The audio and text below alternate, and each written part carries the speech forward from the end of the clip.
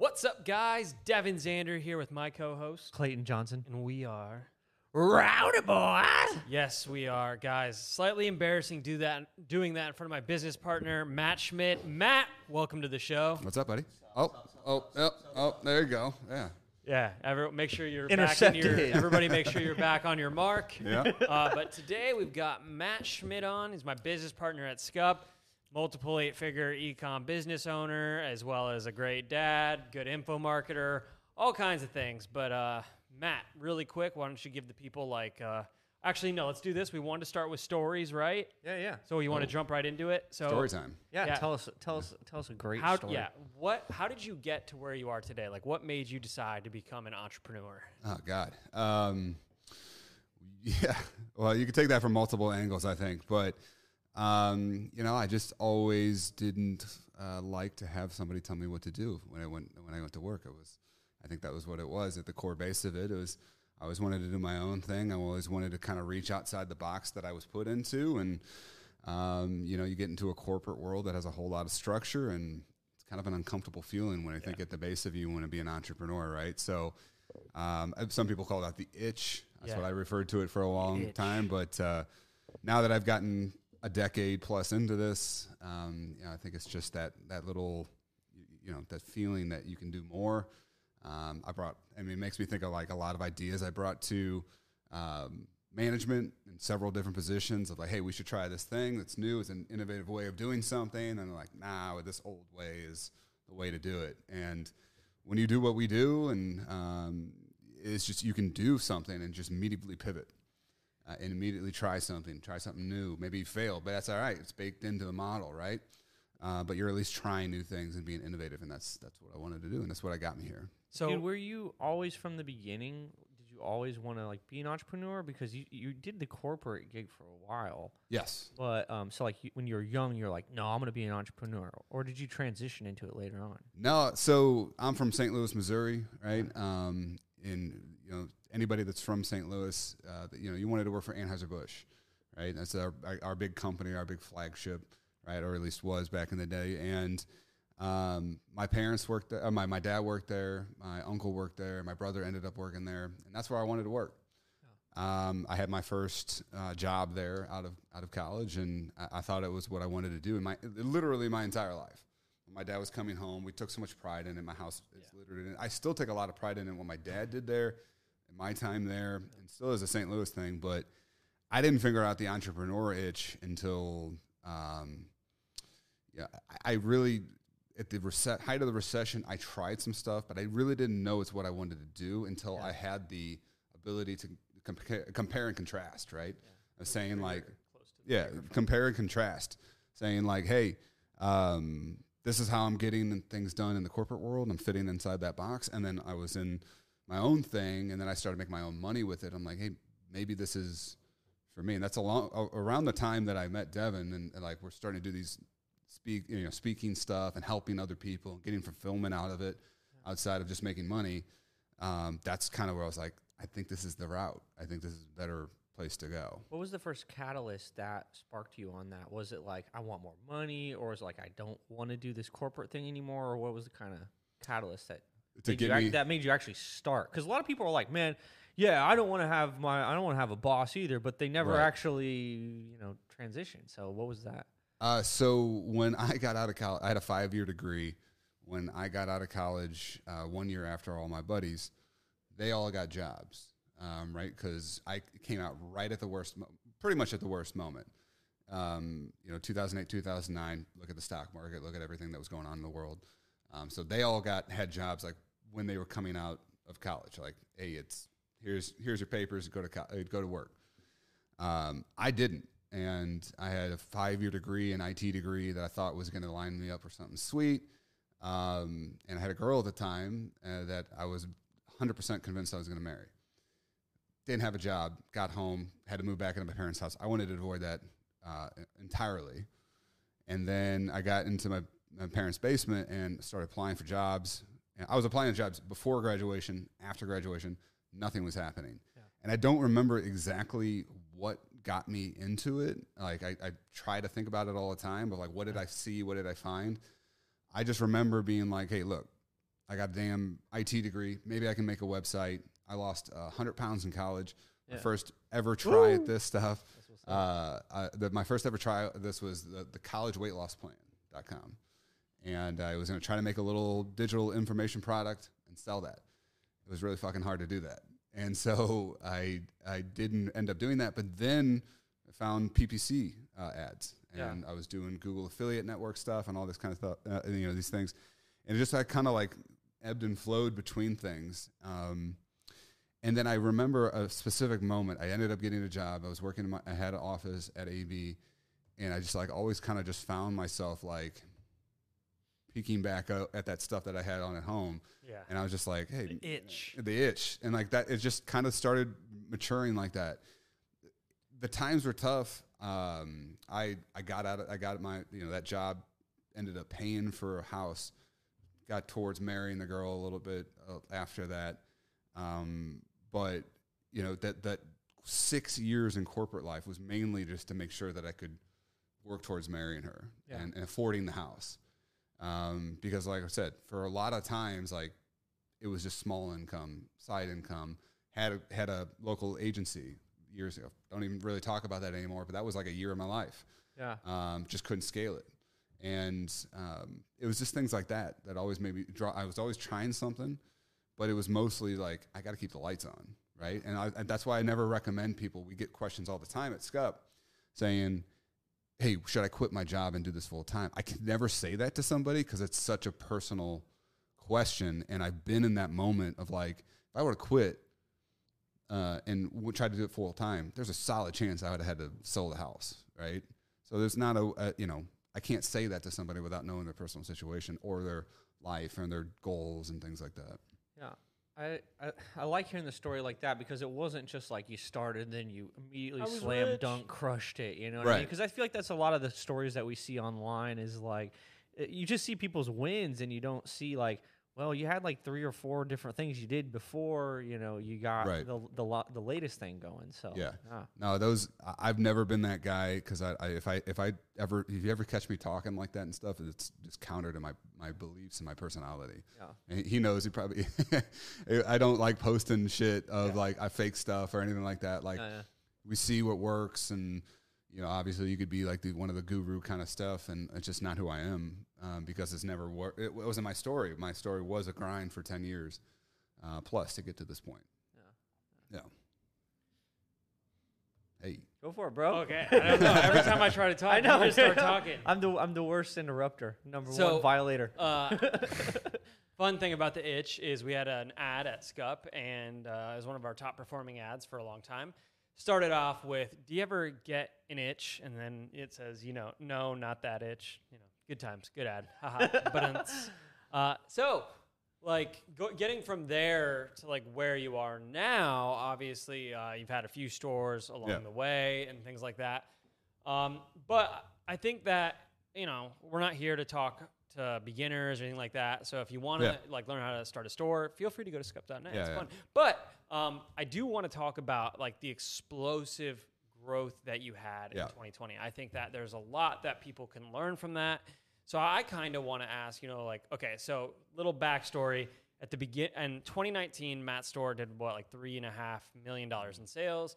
And I think you wrapped up 2020 like just shy of $20 million in sales. Yeah. This is like massive, explosive growth.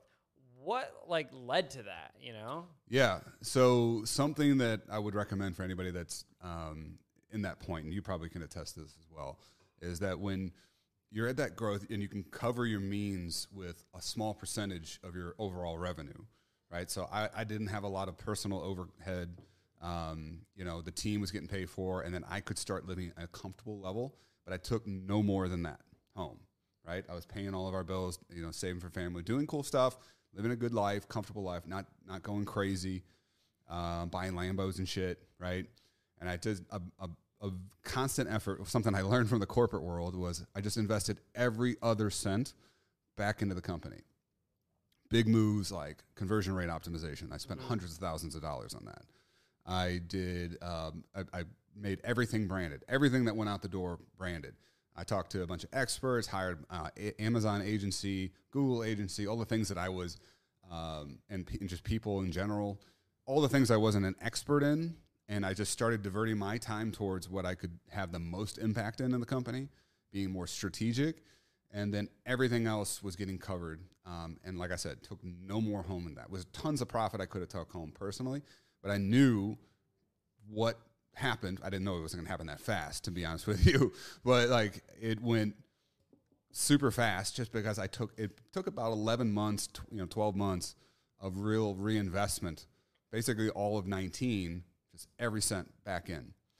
And then what happened was and our mentors talk about this a lot, right? It was, you go from kind of forcing the sale in a sense, right? You're pushing traffic to your store to now I have a bunch of people that are advocates for me, not literally probably tens of thousands of people that are advocates for me out in the field, wearing my stuff, talking about it, engaging with it, repeat purchase, buying it for their friends, doing all the things that happen in a real brand, that it just started spiraling, right? And I made a lot of not spiral, that's not right. It started going like a rocket. Like a rocket ship. Yeah, it started like snowballing is what I want to say. Up. That's the word I was looking for, snowballing. Snowballing. So downhill is like catching speed and growing. And it's compounding, whatever, call it what you want. You know what I mean. People that are listening to and watching us. So we grew super fast, and then with any good business, I've talked to a bunch of people that do a lot of money that don't do this for some reason. I started, again, corporate world taught me a lot of stuff. I started renegotiating, right? So I cut certain suppliers off. I went to new guys. I switched up the whole business basically, locked in with a real partner and got great rates based off of my now huge volume. Yeah. Right. And so what does that do? Now I can take all that and I can reinvest more, and I got, better margin. I got cooler products. We started innovating stuff that nobody else was doing, because I was like, if you do that, I will literally sell, hundreds of thousands of dollars. I'm like, how much does the machine cost? It was like $50,000. I'm like, I will sell. I guarantee. I'll put it on paper for you that I will sell more than that. And so we did it. And then you bought a couple more machines, and we just kept going because I knew I could, push the volume. So once you get to that, you have to consider yourself as more, use the leverage that you're creating, right? And go back to the suppliers. So many people don't do that. And they leave so much money on the table. There's no reason if you're doing 100 sales that your price should be even 1,000 sales, or and then just keep going exponentially from there. In that time, did you have this vision of how big it was going to go, and you thought about it, or was it just kind of in the moment trying to do the best you have, or what was that like? No, I was calling this guy and being like, dude, we did we did in a month and a half what we did the year prior. So insane. And I was like, and it came with a lot of stress, but I'm like, damn, I'm going to send you a new screenshot. It just broke yesterday. And bad periods were doing better than months of Black Fridays and Q4s and shit from the years prior. And it's just it was crazy. And, it took a lot to sustain. That's the thing too, is to sustain that event over a year. By the way, I'm working out. I'm working in my fucking workout stuff at my home by myself, and there's no support structure. So there's a lot of stuff I had to learn how to navigate and do in that mode to have that sustain over the course of a year. Otherwise, you could go whoop, and then right back down. Yeah. Because if I didn't know I had the right partner to fulfill, if I didn't know I had the right team in place to the customer support desks. We had to place so many more people, right? Because even if it's not that we had issues of refunds or nothing, but 1% of 100 sales versus 1% if I do 10,000 sales or 100,000 sales, just sheer volume. Yeah, exactly. So, and then we had to, there's things, I could keep going. There's so many little things that will pop up. All of a sudden, Shopify Payments is hey, there's a lot of money going through here. What the hell is going on? Yeah. And then you're hey. Exactly what you want to go on? Isn't this what you want? Sales? Yeah. Or PayPal. And you just have to have and people talk about backups and stuff like that. And it was crazy. It was crazy times. That's something I'm worried about at Scup too. I literally just logged into our backup merchant account the other day for the first time in probably like a year and a half. And I was like, I should make sure this thing's still on and like still usable just in case we need it. Yeah. But I think it's so interesting that, and I kind of agree with what you said, that branding was really just a huge proponent of that explosive growth, right? Yeah. Because the one thing that a lot of people don't understand about like word of mouth is that it is really the only compounding channel for acquisition, because it's like ads, you spend more, right? So you get like a 1% increase, right? Whatever it is. Like with SEO, it's just constant, things like that. But with word of mouth, it compounds, because if one person tells another person, then you have two people. Right. And then they tell then they tell one person each. Now you have 4 people. And then they tell one person each. It's like, now you have 8 people. Then it's 16. Then it's 32. And all, like before you know it, it's like thousands and thousands of people. So it's really important. People don't underestimate word of mouth. And then branding is just a huge thing that leads to that. And I kind of want to get your opinion. Why? Like, why is it that branding is so powerful? But not just that. What is it about branding that makes people want to go out there and share it, Yeah, I mean, I think it's a lot of things, right? But the first thing that when you were saying that comes to mind is you almost gain like an emotional attachment to certain brands, right? Because a lot of the times you will get a result out of the brand that you're buying from, right? Whether that is like a happier state or like supplements, you get a result out of that. Yeah. So there's multiple that emotional state that you get out of that. Like I'm wearing one of my favorite brands is First Form. I don't know if you can see that. Yeah. Microphone's kind of in the way. Yeah, whatever. But First Form, pretty big company. And I switched over them for a multitude of reasons. But the number one reason that I like wearing this brand is because it's from St. Louis. And it's a company that I'm supporting people that work 15 minutes from me.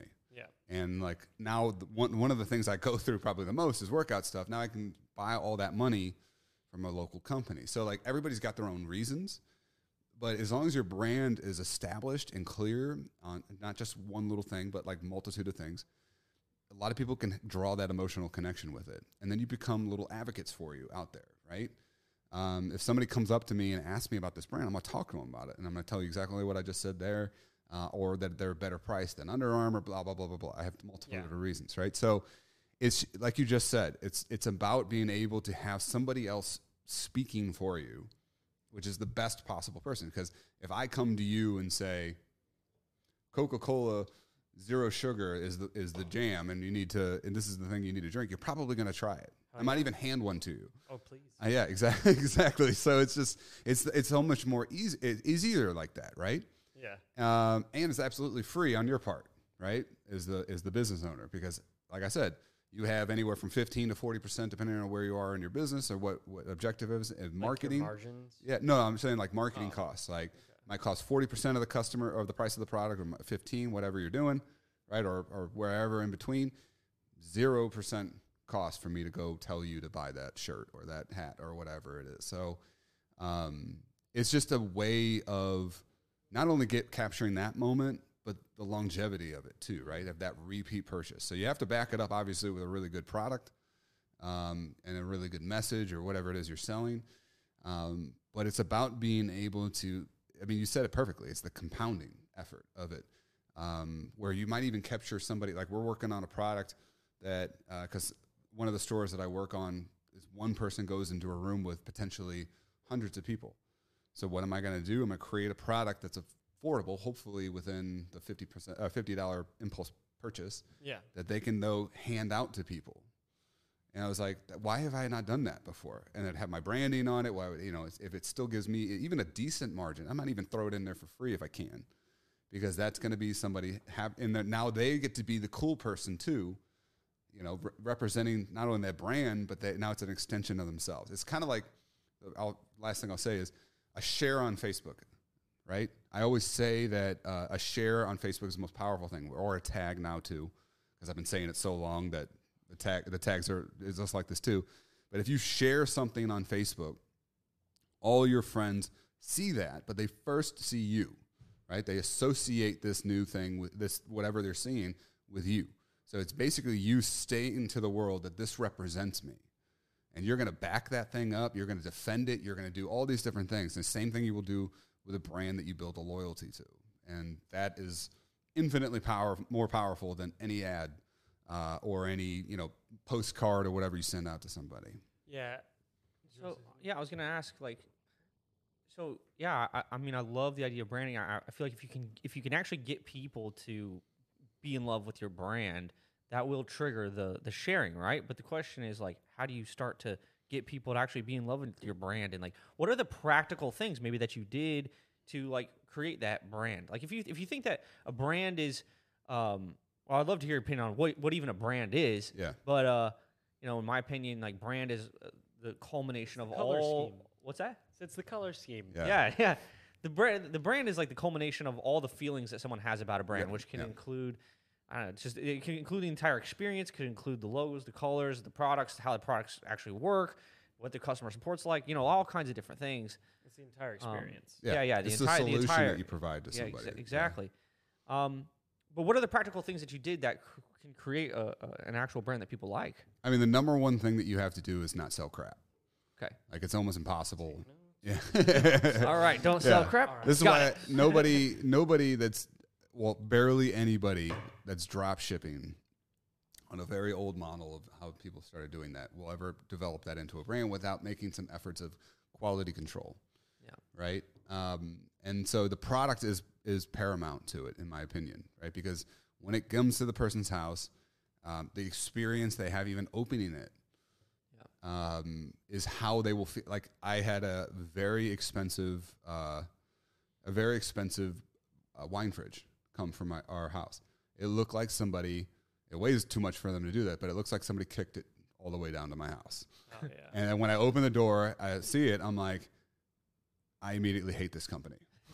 And I'm like, because this is going to be a hassle. This is going to be, everything involved with this is just a hassle. Yeah. Right? And so that experience that you get when they're opening it, they take it out of the box, whatever it is, that helps that initial emotion that you're talking about, right? So that we worked really, really hard on that. And then the best thing to do, since it's very, very case sensitive, right? As your brand was different than my apparel brand, or Scup's brand is very different from, my apparel brand, is speak with the customers that you're going to. So with print on demand, been my bread and butter for a decade now. They buy the message that's on the shirt. They don't really buy the shirt. But they do have thoughts and feelings and maybe complaints that you should address from the shirt. So it's easy to get lost in the fact that, they're just buying the message. So they just put it on a basic Gildan and call it a day. Yeah. But then if you get there and they're like, actually, and that was something I did initially early on. I sold in the dog niche. We hate black shirts because white hair on black shirts, right? That's not a good experience. So I love your but. Right, so we started doing post-purchase surveys, and hey, why? Almost one of the favorite things is what almost stopped you from buying today? So you can say that to the initial customer, and then anybody that left, you can a pop-up, try to get some more answers there. But those things need to be solved. So that's what I'm saying. A brand is a solution to a problem initially, right? Because that's what they're going to tie all those emotions to, is that you solve this problem. Now they're going to go advocate for you, right? So we need to work on how do we provide the best e-commerce solution for people in terms of the theme, right? We want to give them the fastest theme, the best theme, the most searchable theme, all the solutions built into it, the greatest. And then, incubator, how this community where we're going to build, it's going to be the best solution to help people, right? That is what your brand is going to, because that's what people are going to remember, is that experience, that emotions, all those things that are going to recall them to Google later to find you for nothing, right? Might be the colors invoke those emotions that they're tied into. We were talking about this earlier, right? You don't sell the product, you sell the experience, right? That's why, because that's the stuff that gets stored in people's brains, and that's essentially what the brand is stored in there is the file, all right, we can go to Scup because that's where I need for my e-commerce solutions, right? It's so that's synonymous. Yeah. it's just the easiest. How do you recall something? Something like a little thing will help you recall something, right? Well, it's just your name, your brand. That helps you get that feeling back. One thing that was really strong that I've heard about your last brand, and also I've seen you coach people kind of on this, at the core of a brand is like you're serving a type of customers. And we've seen stores, I've seen you coach people with stores that they might have good products, but they're kind of spread across a bunch of different people, aren't really speaking to a specific group. So what do you think about that? I mean, like your store probably had a pretty strong avatar that you were talking to, which is probably why the brand can be strong, because they identified with that movement or that culture or whatever. Yeah, I mean, it's another one of those case-by-case scenarios, but, I mean, to me, the random stuff in a store is part, I mean, unless you are, like, on Amazon or something like that, right? So I sell more of a want, right? I want this shirt. I'm not selling someone the only shirt that they have, right? They don't need the shirt for clothing. And then stuff on Amazon, I'm already going to Amazon to buy it. Right? Like you have it in your, like when you pull up the app, it's already in your mind, right? You're like, I need I need a wine fridge. Go to Amazon, order, boop, there it's gone, right? So those are two separate different things. The problem I have with the multiple category, call it, stores, if you're driving traffic to it, is I'm in the position where I want to raise my average order value and increase my lifetime value of every single customer. You want to sell the same person more stuff. Right. Yeah. But it's also there was like, okay, that's me, how I look at it, right? Yeah. Well, I'm thinking about the customer too. If I'm putting the customer first, I want them to make a great customer experience. Right? I can't assume that they're walking in like Walmart. Like the guy needs a tire, he needs milk, and he needs some plants and shit. Like that's all there in Walmart. But that's not who these people are that I'm driving to my store, right? But they're coming in under this niche, right? If I have a golf store, right? They're coming in and he's like, oh, I got a golf hat. That's a great golf hat. What are the damn chances of him also being like a nurse or like, some other random niches that are out there? Very small. Yeah. But that might be what they get retargeted with. That might be the email blast that you put out to them. That's not a great customer experience, in my opinion, when you bring them in and you understand how you brought them in the first place. Right?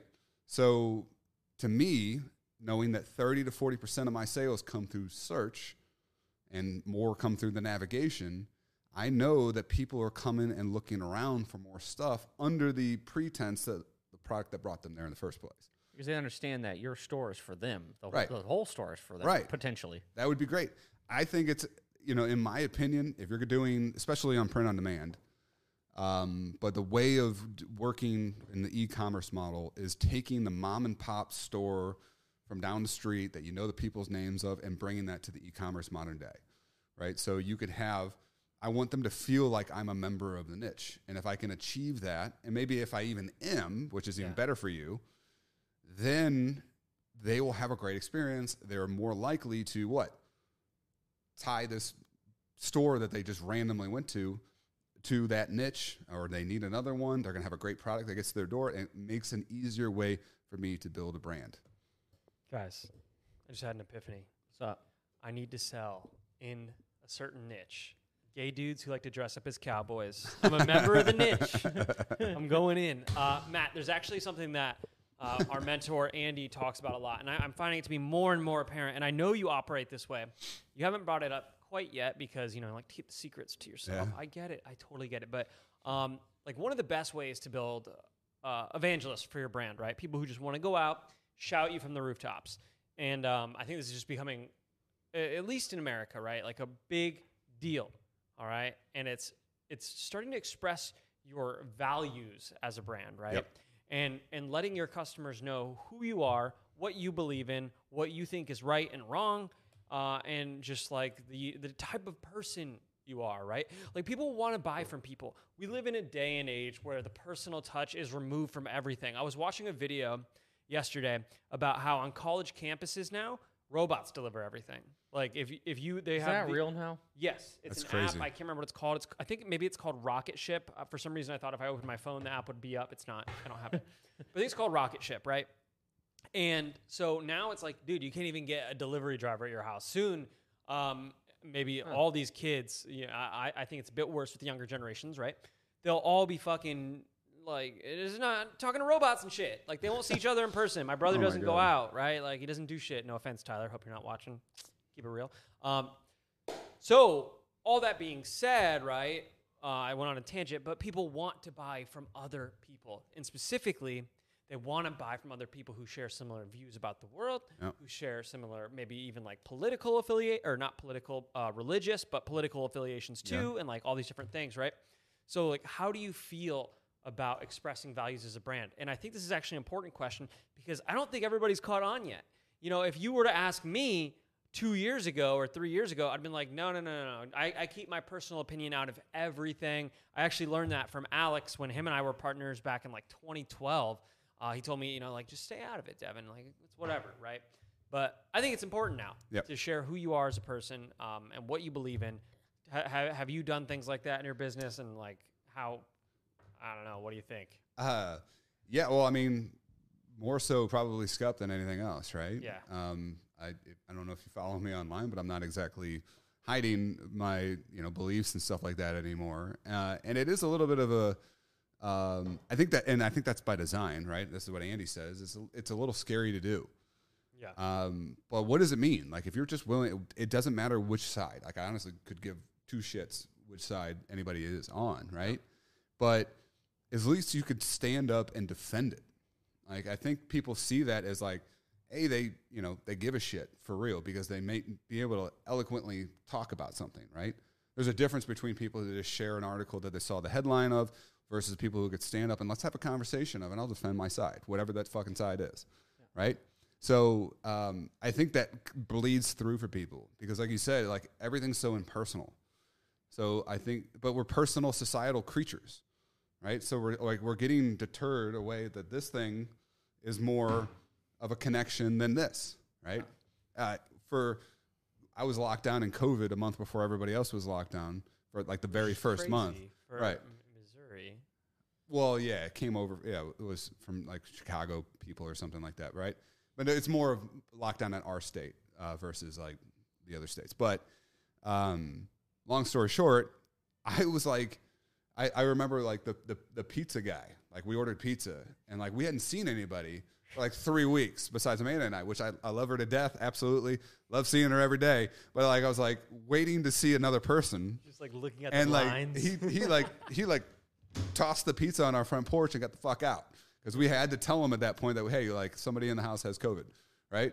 So, like, I remember by the time I got to the door, he's already halfway down the street. So I was like, but that's like, that was an extreme example, but maybe that's something that is pulling people through too, right? It's like that personal touch. And I honestly think it's just yes, I want to hear something that I agree with, but also I want to hear someone stand up and maybe fight and buck against the narrative and shit like that too. I think it's worked. We've been doing it for a couple of months at Scup, and what have I said over the last couple of months? I said every single call is a better call. The culture is better call. We're having great. Everybody's. I don't know if that's a direct effect of us both doing it because I know you do it on our calls too. And we had some flags in the background at one point. Still got them. Yeah, still got them. We should put them up somewhere. But it started, and even I was cursing on a call the other day, and one person complained, and I asked people, I was like, look, I don't know that I'm cursing. It just fucking happens, like, sometimes. And I was like, hey, Taylor. Hey, is this is this bad, or would you rather me be real and this is how I talk? Everybody else was like, be you. Just do what we love it. You know what's funny about that too is once you start building a brand and you actually unapologetically Sound like me now. are yourself, right? When the one odd person comes and says, stop cursing, but usually everyone else, and I'm not saying this is a good thing to do, but it's kind of fun to see it. Everyone else like starts yelling at that person like, shut up, let Matt do what he wants. All right, this is the Matt show. We love when Matt curses. Yes, right. That's what happens when you create a strong culture. I mean, okay, so I think that from the founders of a company or whatever, the company culture is going to be built on you. So I think you should take it seriously. You should think about it because it's going to permeate through everything. You get your first employee, they're going to look to you to see how to act. act? Do you work from 9 to 5? Do you work from 8 to 6? Yep. Do you work all the time? Are you lax? Do you show up to meetings late? Do you show up to meetings always on time? Do you argue about things? Are you passionate? Or are you just really everything is going to come from the founders. And the thing about building that culture is if you create it right, what happens is the people that become into the culture, like it self-polices itself. And so you see, even if you don't go, hey, this is, outside of our culture, you see other people, like you just said in the comments going, hey, no, this is our culture. And so they'll sniff out the bad people. Yeah. I saw that happen in in a special place that they enjoy. Yeah. I saw that happen in our business where we hire all these people and then they go through the culture document in the beginning. So we tell everybody exactly what our values are and we talk about them. And then I see other people join and other people, I see them like policing themselves and being like, this one's a bad apple. And those people would almost always either just quit themselves or they would get fired or whatever. But it would like police itself. Yeah. So fun, man. I'm just thinking how much fun you must have had in that big office doing all those fun things, managing all those employees. I'm actually serious. I think it sounds like a fun, good time, dude. Well, it's kind of weird when the business grows like fast because you come into something that you've never seen before, and it was like it's kind of just like, how do we even get here? I remember when. Okay, so like in the period of our growth, I was actually out of the office because I was living in Colombia at the time, right? Oh, wow. And so the business started to grow. But when I went to Colombia, I tried to like change my mindset, and like I was there like visualizing the company being bigger and stuff. But all I saw that whole time pretty much was like the numbers on the charts going up. I didn't. Right. I mean. At the same time, there was somebody in the office just hiring people and getting like support staff, set up and blah blah blah, doing all this. And I came back in and I realized like there's all these people like working there because all I saw was like the numbers, and I was like, damn, like I'm glad that we had the culture set in the beginning because if not, who knows what that would have been like, Yeah. But yeah, it was kind of a crazy experience to see it kind of come up and see what it took to get it to go. Yep, that was a lot of fun. I remember when you guys moved into that office space, like the little party you had. I wish you could have been there. I don't think. Did you ever see? I saw the office. Yeah. Oh, yeah. We walked it. Yeah. It was awesome. It's kind of cool. Like like if you have a vision in the beginning, like it's fun to see the moments of things you never thought were possible actually becoming possible.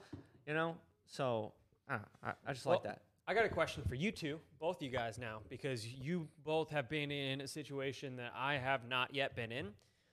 Which is exiting a company for quite a bit of money. So you guys got some stacks in the bank.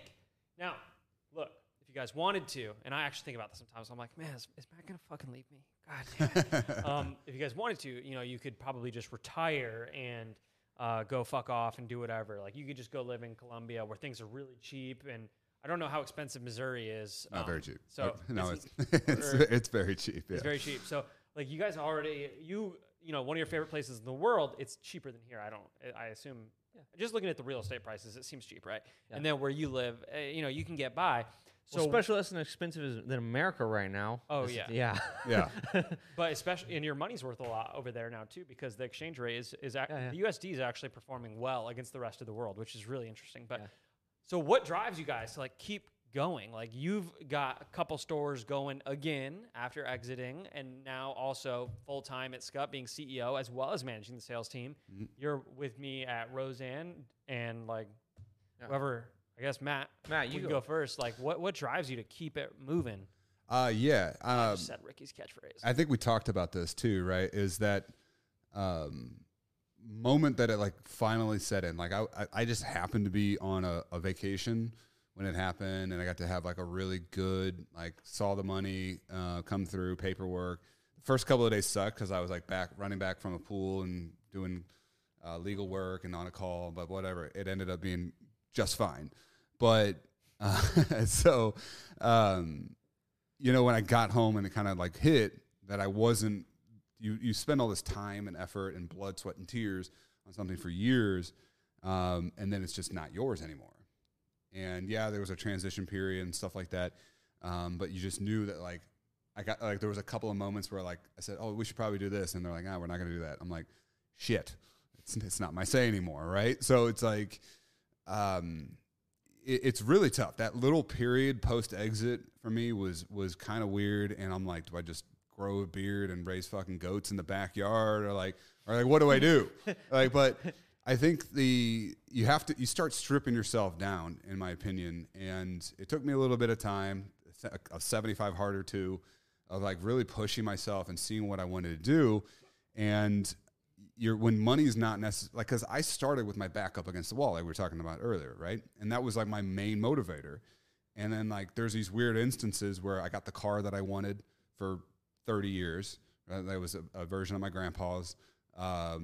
And then I literally have a house that I wanted some 7 years ago that looks almost identical to the house that I own now. So you start knocking these things off the list and you're like, well, what the hell is next? And then you're conflicted with ability and money, having it, right, where you maybe didn't have before. How do you start visualizing stuff, right? And I don't want Andy's home, or I don't want, like, I know those certain maybe, but like, I don't know. But like, I spent so long, you spent 30 years in some instances visualizing goals. Yeah. What the fuck do you do next? So that's where you have to like do a little bit of a moment of introspection. I don't know how it's been for you, but like, I started really stripping down of like, what did drive me over the last couple of years? And still to this day, some of the coolest shit is that person getting a first sale for me. Really is like still jacks me up. Yeah. And then we have like Yomi that we were talking about, like living the life up, and like, dude, we had a huge impact on that. Yeah. Like I see him on Instagram. I'm like, this dude's just killing it. Or I met a student that did $1 million in a day. There he is. Yeah. It's one of our, sorry, we're turning this into the Matt and Devin show. One of our $1 million earner students who didn't want to pay for us to ship his award to him. So I kept it. So, it was just, it started saying like, all right, that's an impact. And then I started taking it into our core beliefs of, I honestly think that entrepreneurs have helped build this country. And if I can get my own piece of that in saying I helped something and I changed this country for the better and help, especially right now, I get people off their feet, do exactly what I did. I don't know. Like, you think about the things in the universe of like, I started in the Great Recession. Now we're about to tiptoe into another one. And now I'm in this position where I can actually help people like me, from 10 years ago. I think about shit like that. And that's the kind of stuff. So, I mean, the stores and stuff like that, one of the coolest moments, and I'll let you go. One of the coolest moments for me is the store that I sold. I was getting to the point where I was seeing, you were texting me and like, saw another one. See it all the time. Yeah. And I was like, I was on vacation with Amanda. I think it was post sale, and we went down. Yeah. Cause it was a baby moon. So post sale, we went down, to Lake of the Ozarks, and at a bar, not one, not two, but 3 people were wearing my shit, which was damn. Wow. And I was like, we're talking about maybe 150 people, right? So 150 people. But then the coolest moment was 2 of them saw each other from across the bar. They were like, hey, and they were wearing the same thing. And they went over, had a beer, and they were kicking it and laughing it and like talking about it and stuff like that. And I was like, did they know you were there? No, I'm just watching all this shit. I'm going to say something about that. I was just watching this shit. I'm like, this is fucking awesome. Yeah. And I was like, in the moment and the joy, and it was like this moment that was like happening over them. Yeah. I was like, I don't want to quit on that. I'll figure out a way. Like, my life has been changing, obviously. So now I try to work. I take my girls to school every day, and I try to have family time after with both of my girls, all my girls now.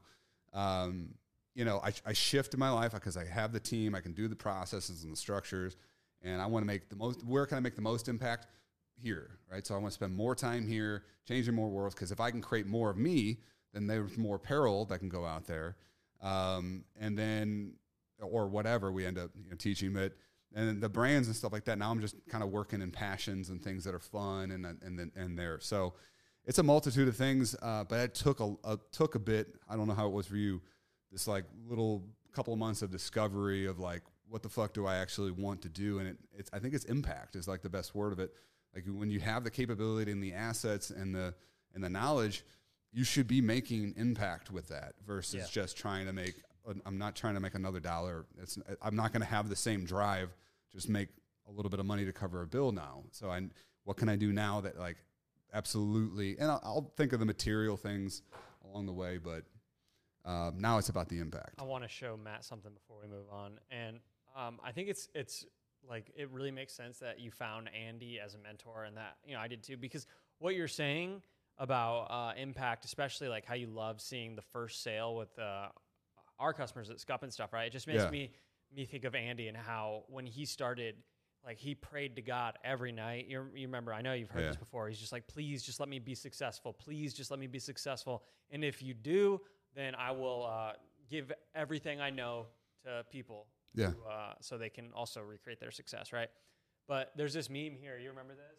This is like real life Matt. Yeah. So this is like some meme we were making fun of, and I'll read it to the people, or you can read it. But it just made me think of you, except it's not, cringe from you. So just so you guys know, this is an image that a friend of ours shared with us from Twitter. It says, "Isn't it hilarious that you look like a normal human being at the coffee shop? Meanwhile, you're a multi-6-7 figure or a month earner, CEO of a global brand, plus do things in one day that most people can't comprehend doing in their lifetime." I don't know. It's just really cheesy, douchey. Cringe, stupid, douchey post.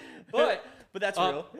It's actually cool for Matt because in a non-cringe way, it's like these people are there wearing his brand and they're all excited about it. Meanwhile, they're actually there, like the guy who created it, his brainchild, his baby. Yeah, but he didn't go over there and say, "Hey, he wasn't a douche. You know me? I'm so cool." Funnily enough, I've done that to people who are wearing his brand. I was like, "Hey, the guy who you did that." Yeah, I did it. I did it for him. I saw this couple wearing the shirt here, and I was like, "Hey." I said the brand's name, and they're like, "Yeah, we love this brand." And I was like, "I actually know the owner of it. He's my business partner at a separate company." And then we talked about it for a bit, and it was just, it was a really cool experience. And that's cool. I'm just like living vicariously through that. Like, I finally have a successful business. I tried, and now here it is. Oh, I have a question, man. So, has what you wanted changed then? Because I mean, like the drive is to some extent like thinking about what you actually want, right? Yeah. So. In the stages and maybe post-sale, has what you wanted changed? In the post-sale period, I'm still kind of like, there are some things that I'm still kind of working on. Like I'm building my basement that I've wanted for 10 years. Like literally, like the shit that's been in my head. I'm a very in my head kind of person. Like this, even me doing what I'm doing now, whether it's good or not good, is very much like something that I've worked on over the last couple of years. I'd rather just be kind of like in the corner as like the weird introvert guy. Yeah. It's strange because you don't seem like that. Yeah, it took a lot. I actually forced myself into a tour guide position at Anheuser-Busch. Oh, yeah? And so that I had to speak to people. Yeah. But, so I visualize a lot of different stuff, and then I try to do what I can to make it happen.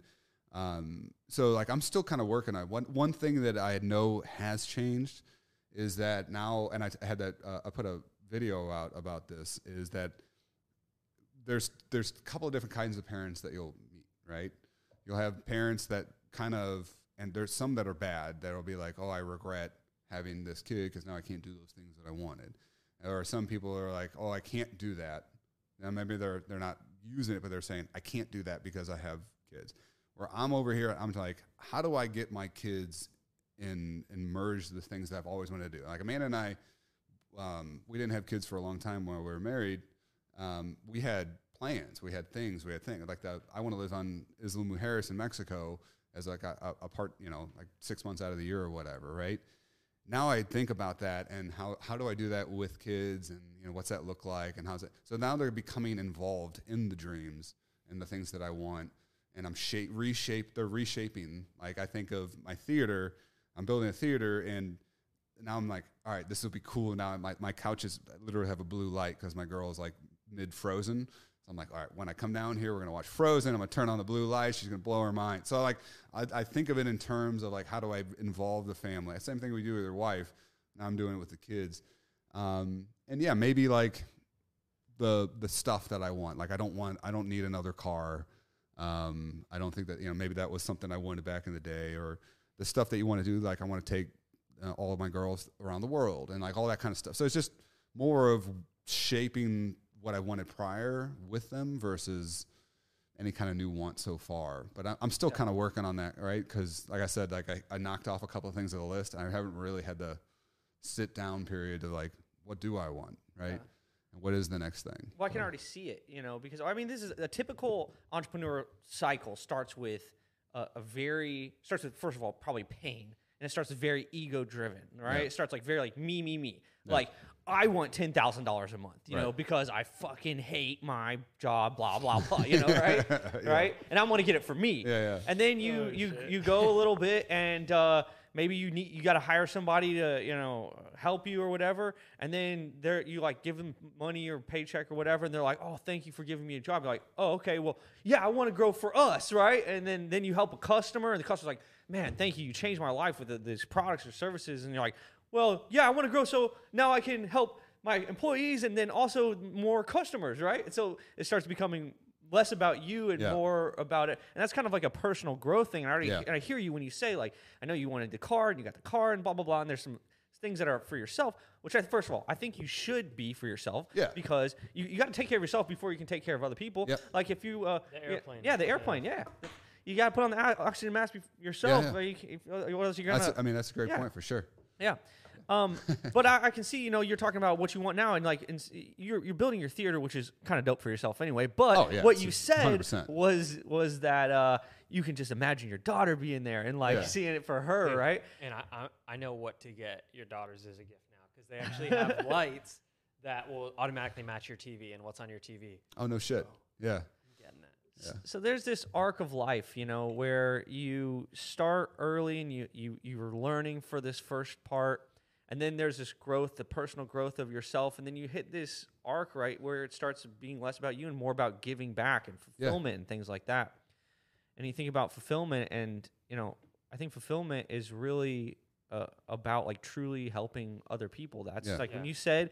like that, the thing that drives you told the story about the two people in the bar, and it's like, you know that in some way you truly help them, even if it's just that moment, right? To have a good time together. And that would be a thing that keeps you going. You know, I mean, you hit the millions. You didn't say the millions going to keep you going. Probably will be part of it. But moments like that make it, those struggle times, like worth it, you know? Yeah, and I think that's exactly right, is that one of the things you can't see when you're starting that you know, people like Andy and Ed have helped me realize is that if you focus on that end result of that moment, of creating as many of those moments in the bar, like the only way that you'll be able to do that is by having quality product and have this team and all this stuff. So all that shit comes, that moment comes after all that shit, right? Where you're focused.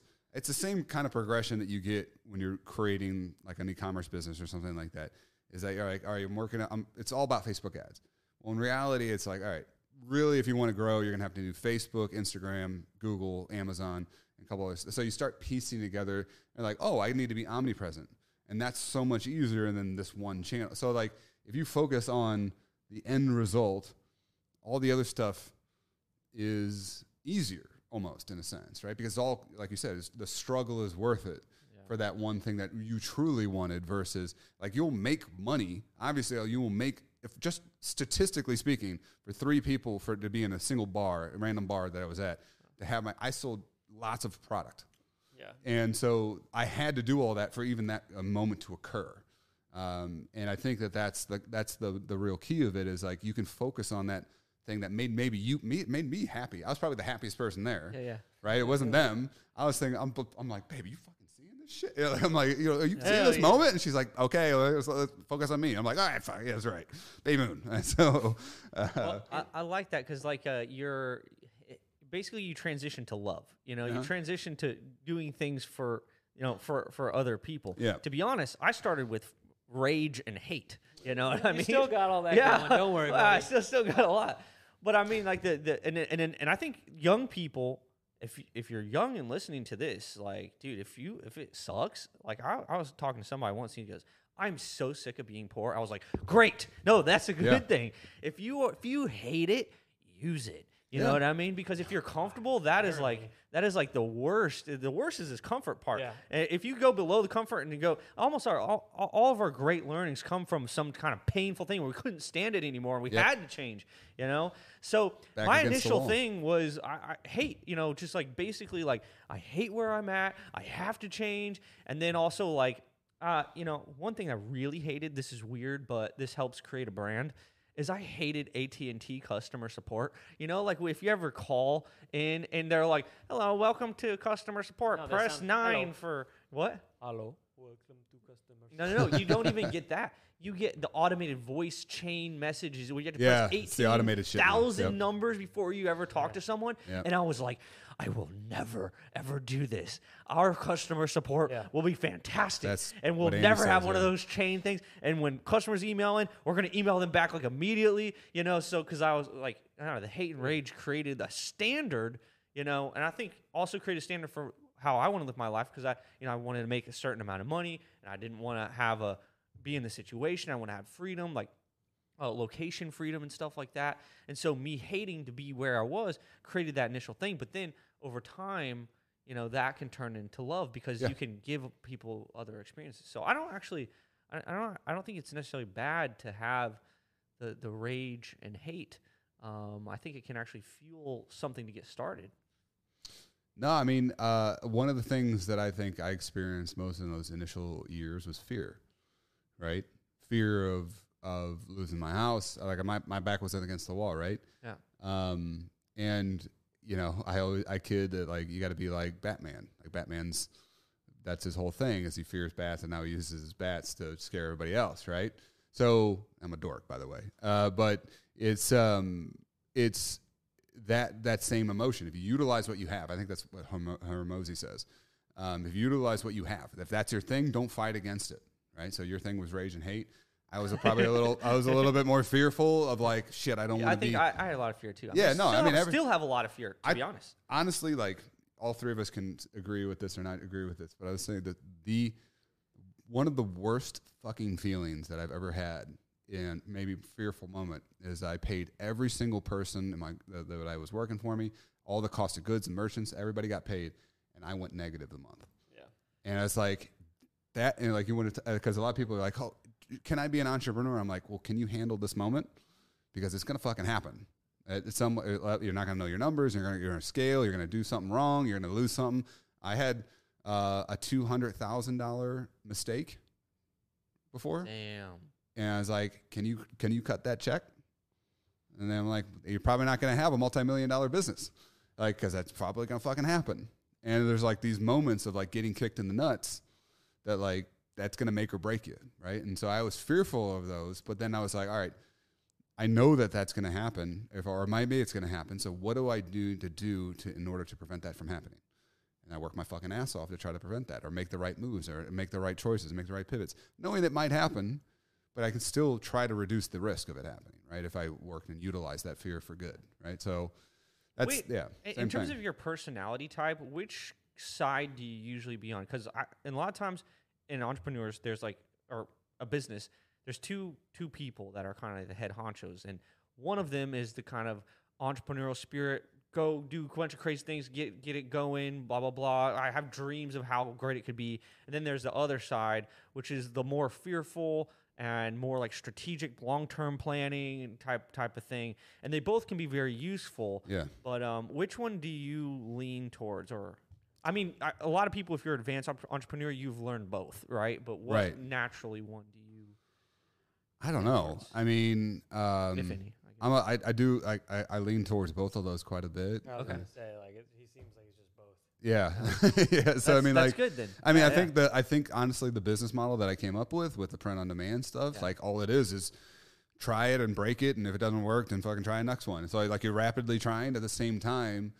You know, I'm calculated risk and stuff like that too by nature. Yeah. So, so it's a blend of the two. I think for sure. That's great. What about you, bro? Why do you keep going? Like you made the sale. So what's up? You're back in the saddle. Yeah. Well, like I was saying earlier, I think your reasons for going change over time. Yeah. Right? Like I told you, the original one was like you want to get out, and then you grow as an entrepreneur, and you see that you could help more. Like that story that I just told was like that happened to me, where you realize that you are actually helping customers, and your vision becomes bigger, and that becomes a different motivator than what originally started, right? Yeah. And then you get the sale, and along the way, these things happen to you where you get the things that you've always quote unquote wanted, right? And they're great, don't get me wrong, but you start seeing like, man, this was like, your life is not like somehow you cross the threshold, get that thing that you want, and forevermore it's happily ever after. It's not like that. I remember I moved into my dream apartment in Medellin. Like, there's a sick modern building, and I waited for like 6 months to get this apartment. I finally got it. It's got a sick view. Oh, it's so amazing. And it was a great apartment. It was really cool to be there.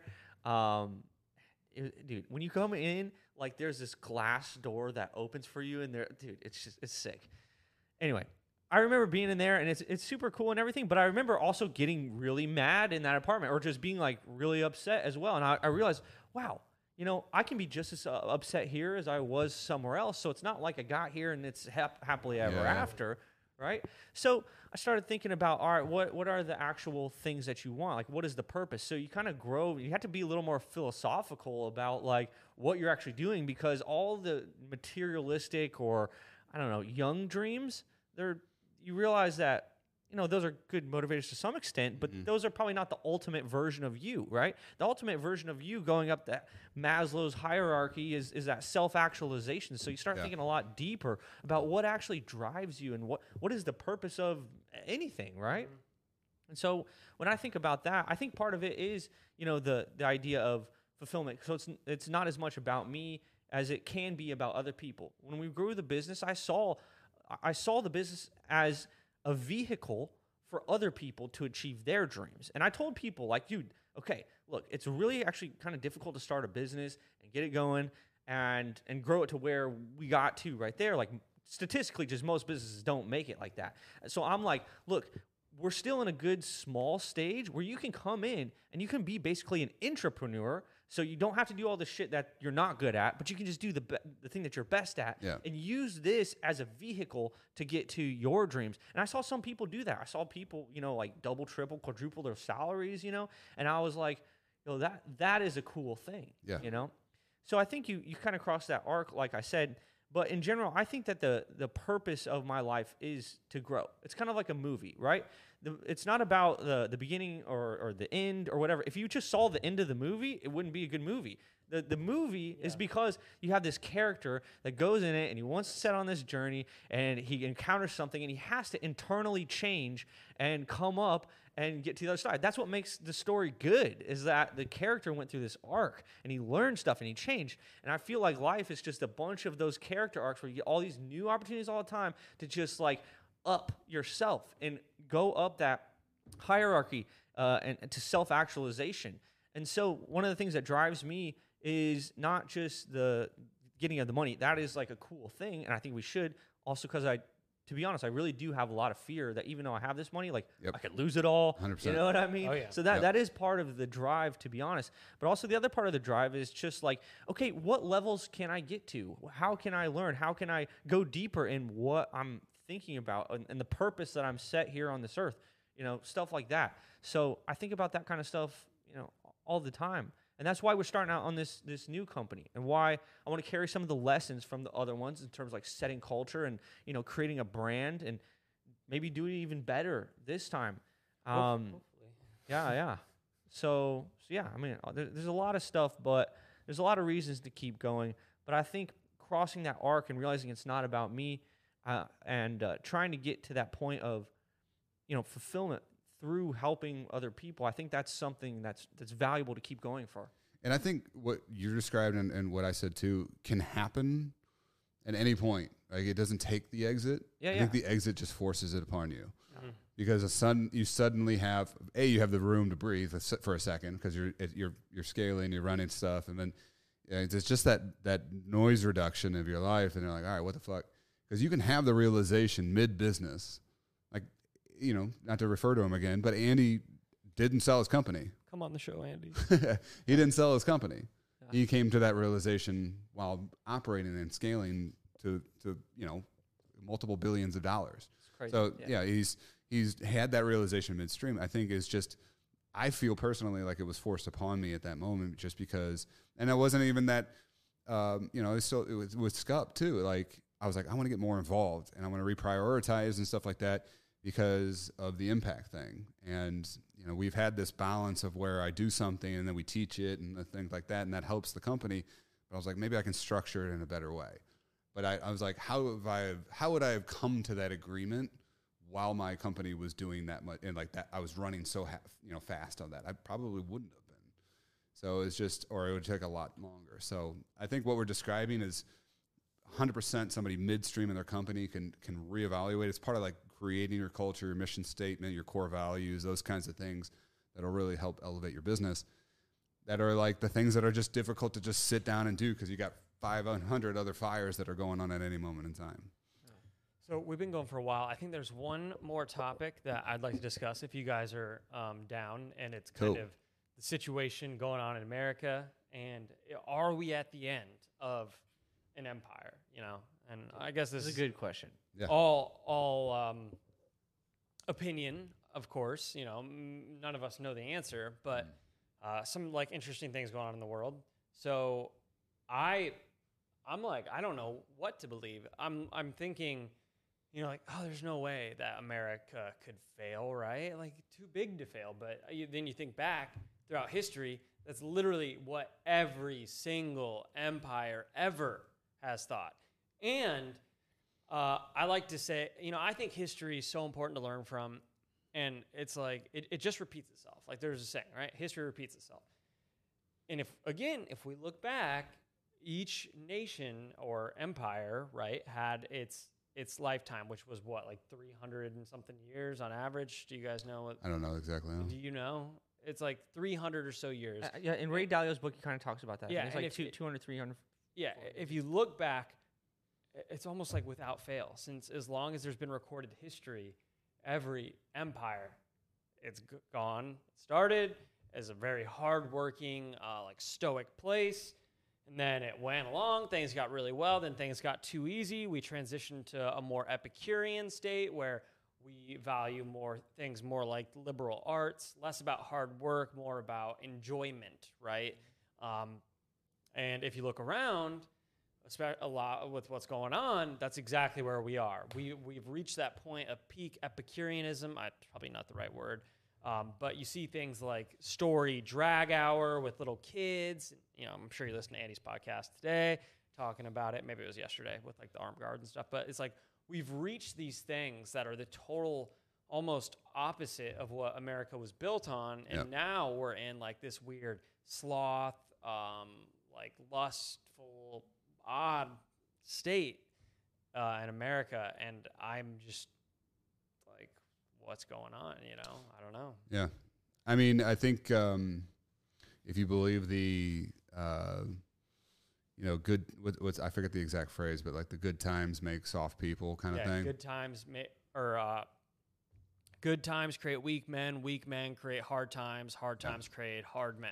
Yeah, right? I would think that if you look at hard men make good times. Yeah, I mean, I would say that a lot of people probably would say we're on one where it goes from the next phase is making the hard times, right? Yeah. And we're in the beginning of that. Whether it gets to an extreme or not, I'm not entirely sure. And I just know that part of that change that you're talking about, there are instances where a generation or two are tested and they bring that and it prolong that, right? The 200 to 300 or whatever it is 200 to 300 because the 200 guys, the year 200 helped revitalize a country and they got another 100 years. And so I 100% think that we're going to be tested over the next, certainly in my kids' lifetime, in our lifetime too. And I think that, there has to be somewhat of a change. Call that whatever it is, but people have to bring us back to some kind of reality speak where we can agree on the definition of words and we can agree on the truth that is out there. It has to be some truth in our reality in order for us to function.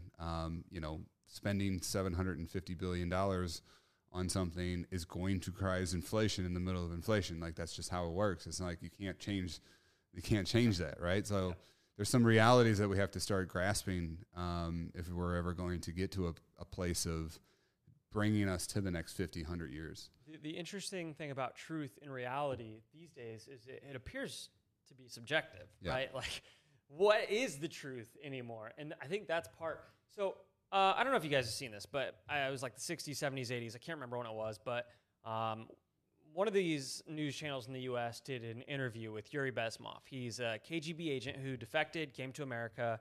I don't know why, but essentially what he said, it was about an hour-long interview. They were talking about the Cold War, and he said, guys, I'm sorry to break it to you. You guys have already lost the Cold War. We're in your institutions. We're in your academies or schools. Yep. We're in your government agencies. And 30 to 40 years from now, we'll be taking over. It's not a war fought with guns. It's an ideological war.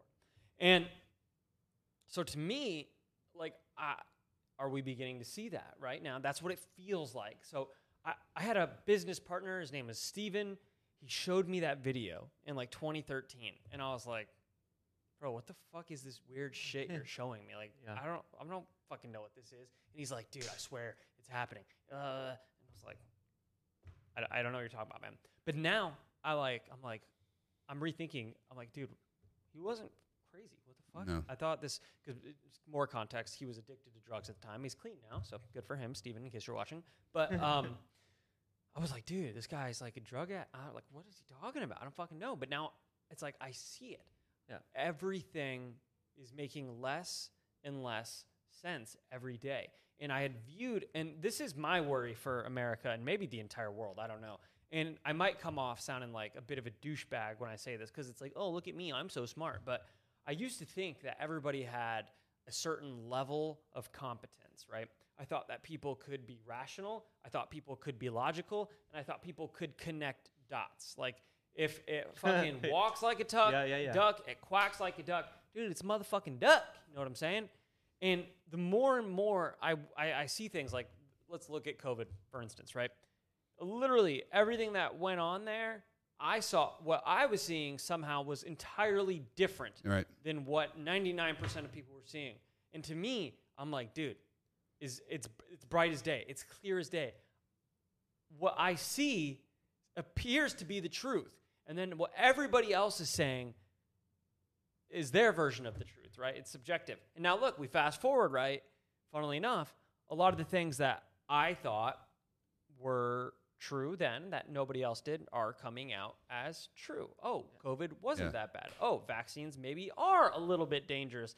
Who knew that, drugs that affect our actual code of the human body could have potential negative side effects, Yeah. And dude, that's just part of it, right? There's so many things that are wrong, but the fact that people can't seem to think for themselves, I think that's what it is. So if you guys are familiar with non-player characters, and I know I'm talking a lot, I'll shut up soon. No worries, dude. But you're good. NPCs in video games, so non-playable characters, right? I even got to the point where I was thinking, holy shit, is everybody just an NPC? I had this really weird trip on mushrooms when I was in high school where I thought I was the only person. And I was like, dude, this might be true. Is anybody else even real? I don't think it is. Elon's debating it. So. I'm fairly certain it's not true. But I thought to myself, like, am I the only person? Am I in like some weird Truman show? And then I was like, no, it took me a few months to get over it after that trip. But then fast forward to 2020, and I'm like, dude, I saw this post on Reddit where people were like, I don't have a voice in my head. So, when you think in your head, you're thinking, you hear your little voice. Well, it turns out there's a lot of people who don't have that, who can't think in their head. And I'm like, holy shit, they're not playable characters. And then it led me down this next rabbit path where I was going ahead and I'm connecting dots, right? So I'm thinking, okay, if people can't think in their heads, right? If they don't have that little voice that allows them to think to themselves, is it no wonder that they can't critically think, or they just follow narratives that are taught to them by the television blindly? They literally, if you can't think in your head, how do you form a thought? How do you have thought processes? How do you critically think and work through these problems to create solutions and come up with your own opinions and your own ideas? Yeah. I was like, dude, you can't. But anyways, I'm just like, the whole point of that was I'm worried because it appears that as Americans, we've lost, and this is probably a worldwide thing. I don't know, because I only spend time here in America. Worldwide, yeah. And I talk mostly to fellow Americans. But we've lost the ability to think for ourselves, to be our own people. And it's, dude, you see it in everything. Now, listen, I've got no issues with people who are gay or trans. Look, I support you guys. You don't force it on me, and it's fine. I think what you do is good. I want you to do what you want to do because it's what's going to make you happy. What I don't like to see is when it's forced on other people. But that's another subject entirely. But look, a lot of people, they want to think for themselves. They want to be unique. They want to appear unique. So they're like, oh, I know what I'll do. I'll be trans or something. And look, I know there's a lot of actual trans people, and that's totally fine. But it's like you're not being unique. You're just doing what everyone else is doing, what social media says is cool, and what a narrative fed to you is the right path. And I don't want to bring my wife into it, but all right, I'll just leave it out because I don't want to risk her job or anything. But yeah, that was a lot. So sorry, guys. I talk a lot sometimes. Yeah, I mean, dude, I think about this a lot. And politics is actually fascinating to me, you know, and thinking about the changing of America. And it does make me worried, especially if you look at like the economy reasons, you know, if you look at the stock market being on an all-time long bull run, you know, and we're about at this edge, we're kind of trending down now, and inflation is rising, and we're in a weird state where like there's jobs that don't want to be filled and people are quiet quitting and all this different stuff. It's like on the trajectory of like something really bad happened. But then I kind of think about, I do worry about that. I do worry about a lot, actually. But then I kind of think about what we kind of learn as entrepreneurs and why I kind of deeply love the idea of entrepreneurship and why I think everybody should attempt to be an entrepreneur at some point. Because you realize that you go from being a victim to somebody like a victor, you know, they say. So somebody that either the world will control how your life is and everything happens to you versus like you go out and you change the world, or you see the world the way it is and you find ways to work around it. Right. And I feel like that gives us great, great power because no matter what happens in America, if you believe you have that inner strength where you are not the victim, you actually have control, no matter what happens, we will find a way.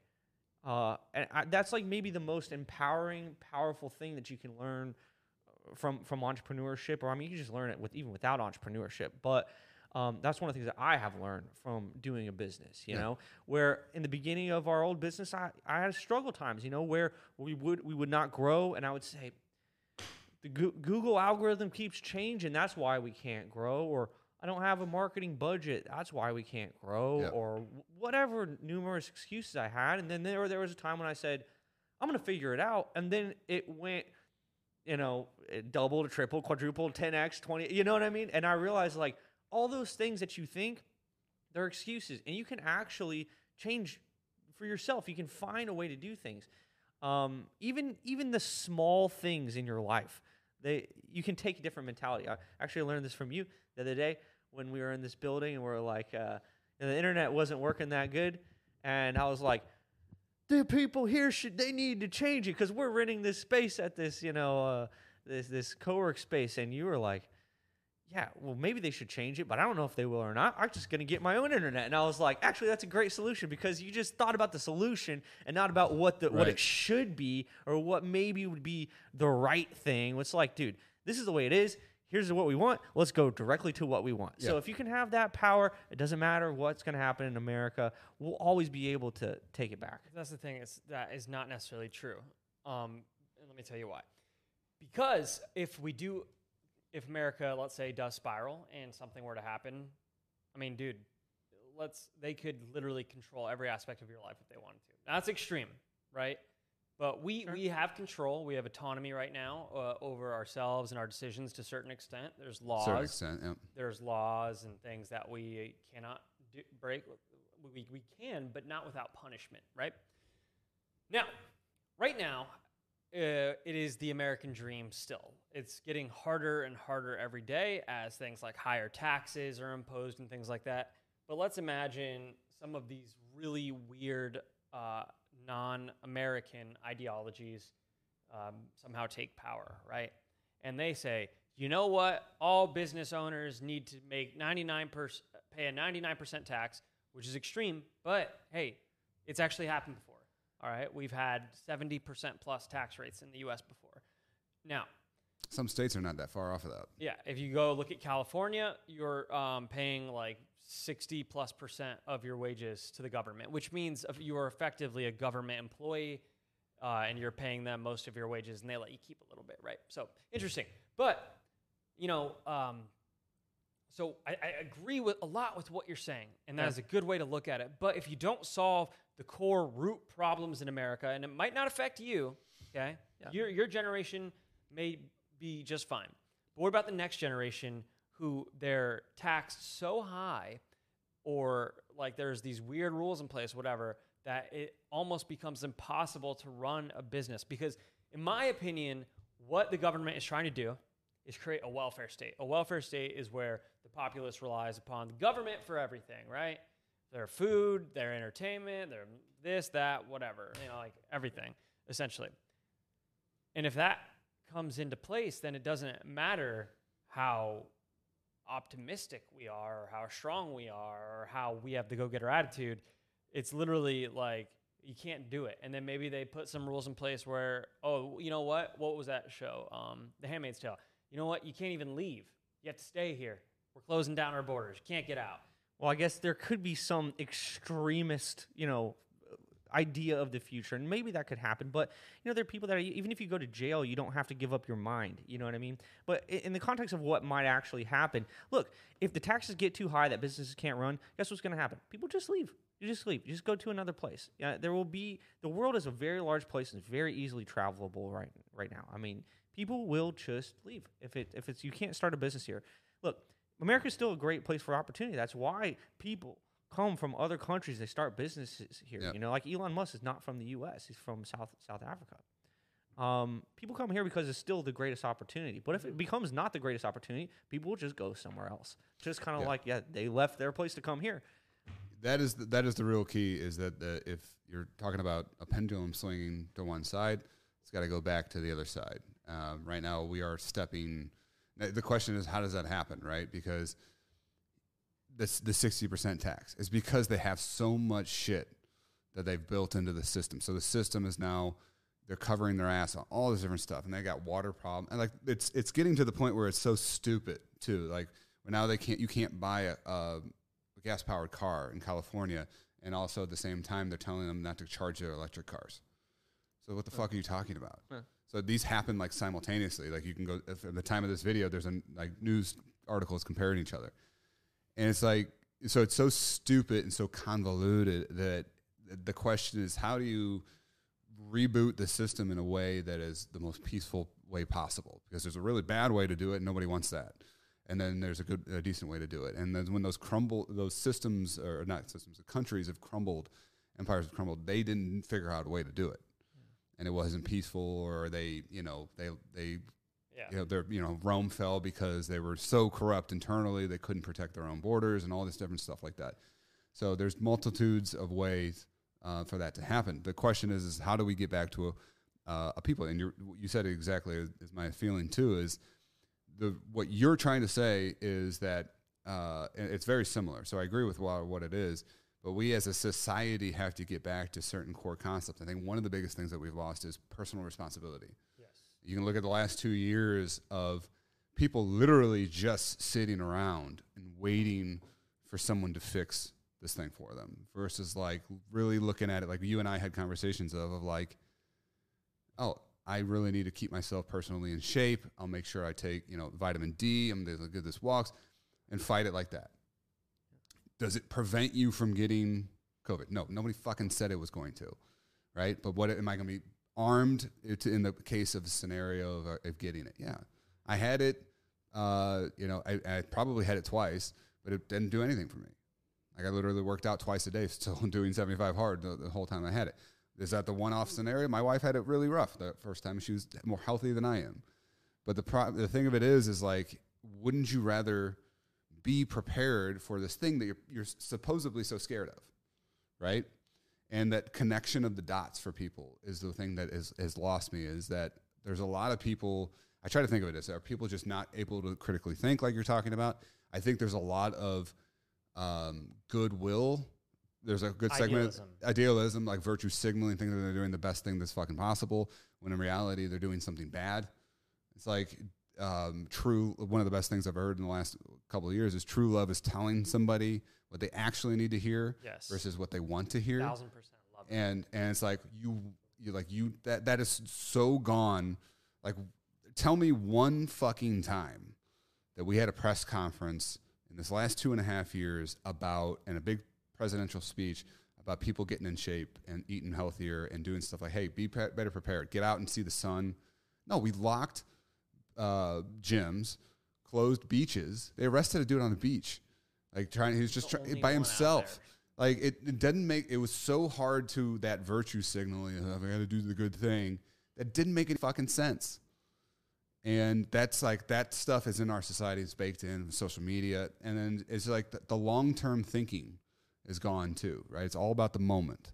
So it's like this blend of people who think they're doing the right thing. They just want to be good. I'm just going to wear it because it's like, and it still doesn't make any logical sense because Florida should be dead if like 2.5 years ago when you're governor. I'm a zombie. Yeah. Yeah. Like, if you don't wear a mask, you're all going to die. It's like, well, I've been coming to Florida and it's still here. And so maybe we can move past this thing. Or people wearing a mask in their cars. It's like, can you, by themselves, like, can you just please just take a breath? And I know it's, just, and think through the scenario. Because if we can't get people to get back to doing that, because that's what you're saying is, that's forced upon you when you're an entrepreneur. You have to think, okay, like, how do I, like that we're just kind of like the people that do it all the time every day. But like everybody still does that in their normal life. They just have lost that a little bit because they're kind of conditioned for someone to tell them what to do. Dude, it's like, it really just makes you think, man, our government fucking hates us, right? Like, it's all propaganda. Be scared. Why? Because a scared populace is easy to control. Do what we say or you're going to fucking die. Like, that's like the whole thing, right? Yeah. And it's just... or it's just like it gets up to $5 a gallon gas, and then it gets down to $4, and they want us to thank them for it. It's like... Still up. It's up from $2, so, like, it's the government and...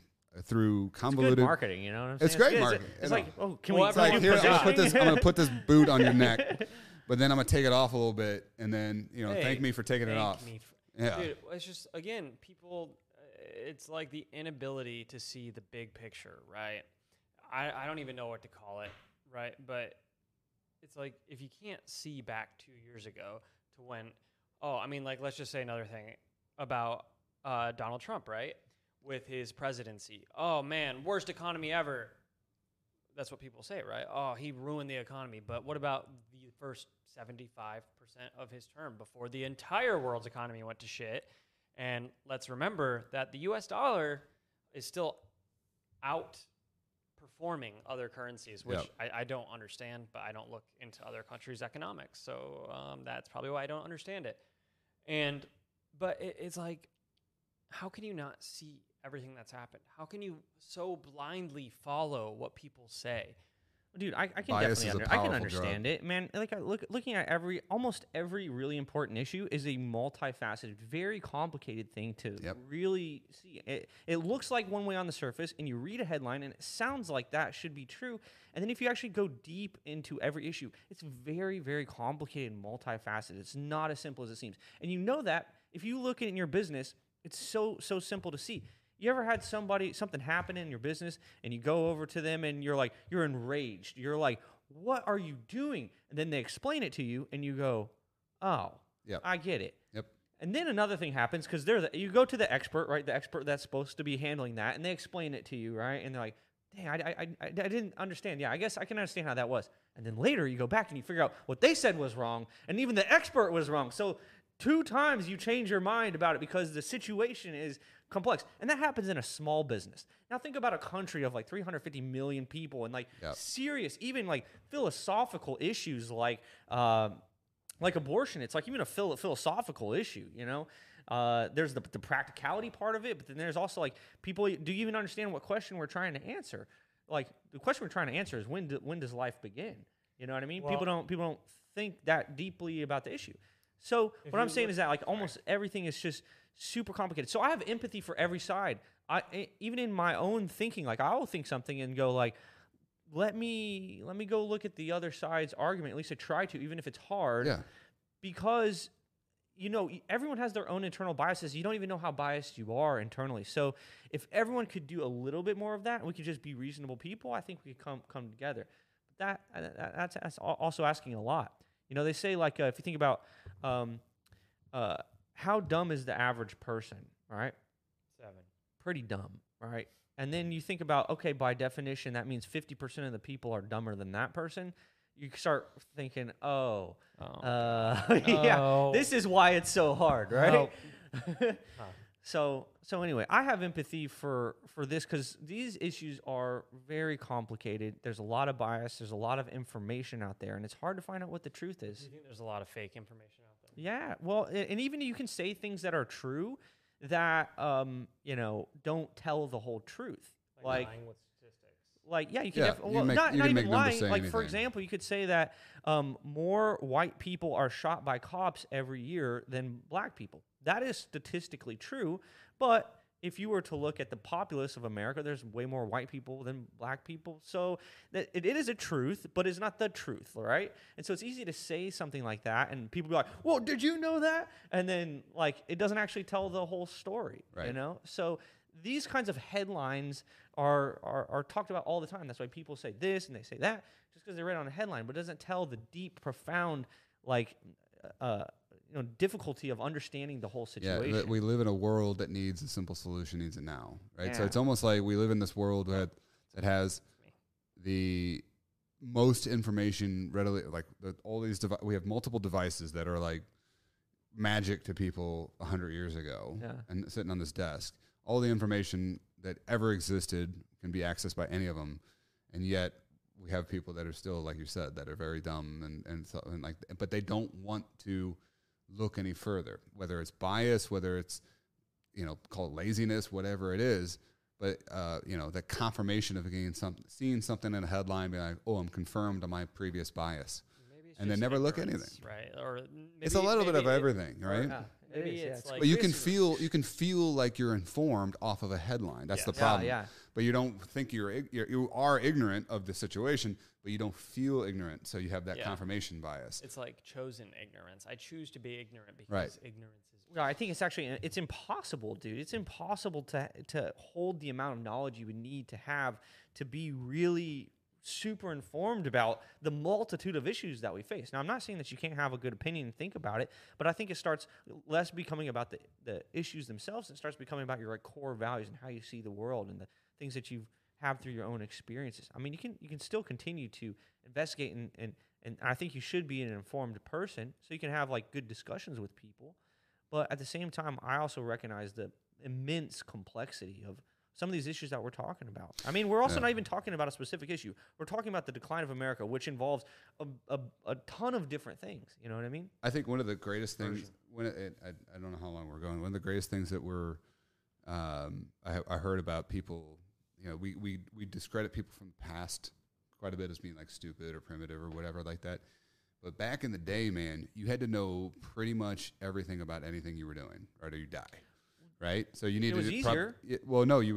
You need to know how to grow crops. You would need to know how to build a house. You need to know how to do a fire. You would need to do so much, maybe different stuff. I wouldn't call any of that shit easier.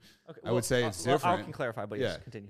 No, but I would say they had to know a lot in detail about multiple things. The number of things you needed to in order to live. Right. It's not one of us could just go to a field and just grow crops. Right. But like I'm just saying, or could I build a house? Yeah. No. Yeah. Right. So like, would I die in the woods by myself pretty quickly? Probably. Yeah. Right. But the whole human population grew up like it. So the point of it is that a lot of people think they're independent right now, and they're so. Not to bring up the abortion issue right there, but like the what's the Roe v. Wade? No, what's the moment of where the child could live on its own? I understand what you're saying. Or whatever. So like that's the argument. It's the certain weeks. It's not vital, but viable. You're right. Yeah. So viable outside the womb, and it's like you think about that. It's like how many people on their own right now are viable in a situation without people helping around them. Yeah. Right? There's somebody else cooking your food, somebody else hunting for you, somebody else getting your water. Your water just fucking magically comes to your house. Yeah. There's people in this world right now that have none of those luxuries. And they would think, oh, I'm so smart because I have my phone, I read a headline. And so that's where that easy times actually is a false sense of security, false sense of intelligence, false sense of a lot of things. Because honestly, you couldn't fucking live on your own. Yeah. You couldn't. You got so many people. Who's the house that you're trying to buy? Who built that house? No, you don't know. I don't know about my house. I don't know half the shit that goes in my house. Right? If your business, like tying it back to business, when you're a small business owner, you have all your hats on. You learn so much because you have to, right? And that's what the people back then did. So I think there's a lot of comfortability right now of people who think that they're on the right foot, but don't list. The ultimate for me. The ultimate like signal of this virtue signal is the fucking mask, right? I was like wearing it on my face, displaying it, as saying, I didn't think about this a little bit further. I didn't think about this a little deeper. Now, if you thought about it a little further and deeper and you still came to that conclusion, that's perfectly fine. I'm just saying most scenarios that's the case. So, solution for America, guys, self-reliability, self-accountability, personal responsibility, and thinking for yourself. Yeah, just try. Yeah. That's it. Like 3 stupid dudes who got lucky in business, try to solve America. And think about the other side. I love that when you said that. It's like a lot of people are just afraid to. I think you should be able to see, hear, and discuss with the other side, and you should feel better about your own stuff because you got it validated of like why you could break another conversation down versus just hiding in your own Twitter, the tweet that you saw online, right? So yes, sir. All right, dude. You want to wrap this up? Yeah, this is great. Let's do it. That was a long. Thanks for coming on, man. Yeah, Matt, always a pleasure. Do that fist bump. All right, now for the viewers who somehow made it this far, I have a question for you. If you haven't, no, hold on. Jesus, he's all excited. He's all excited, guys. If you haven't yet liked, commented, and subscribed on YouTube, what are you doing? Sorry to subject you to this, Matt.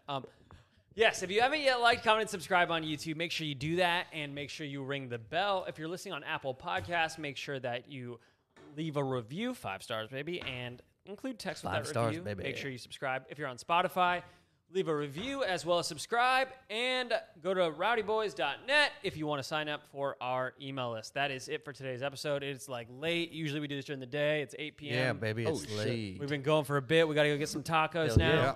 So everybody, thank you guys for watching. Appreciate it. We'll see you next week. See ya. Cheers.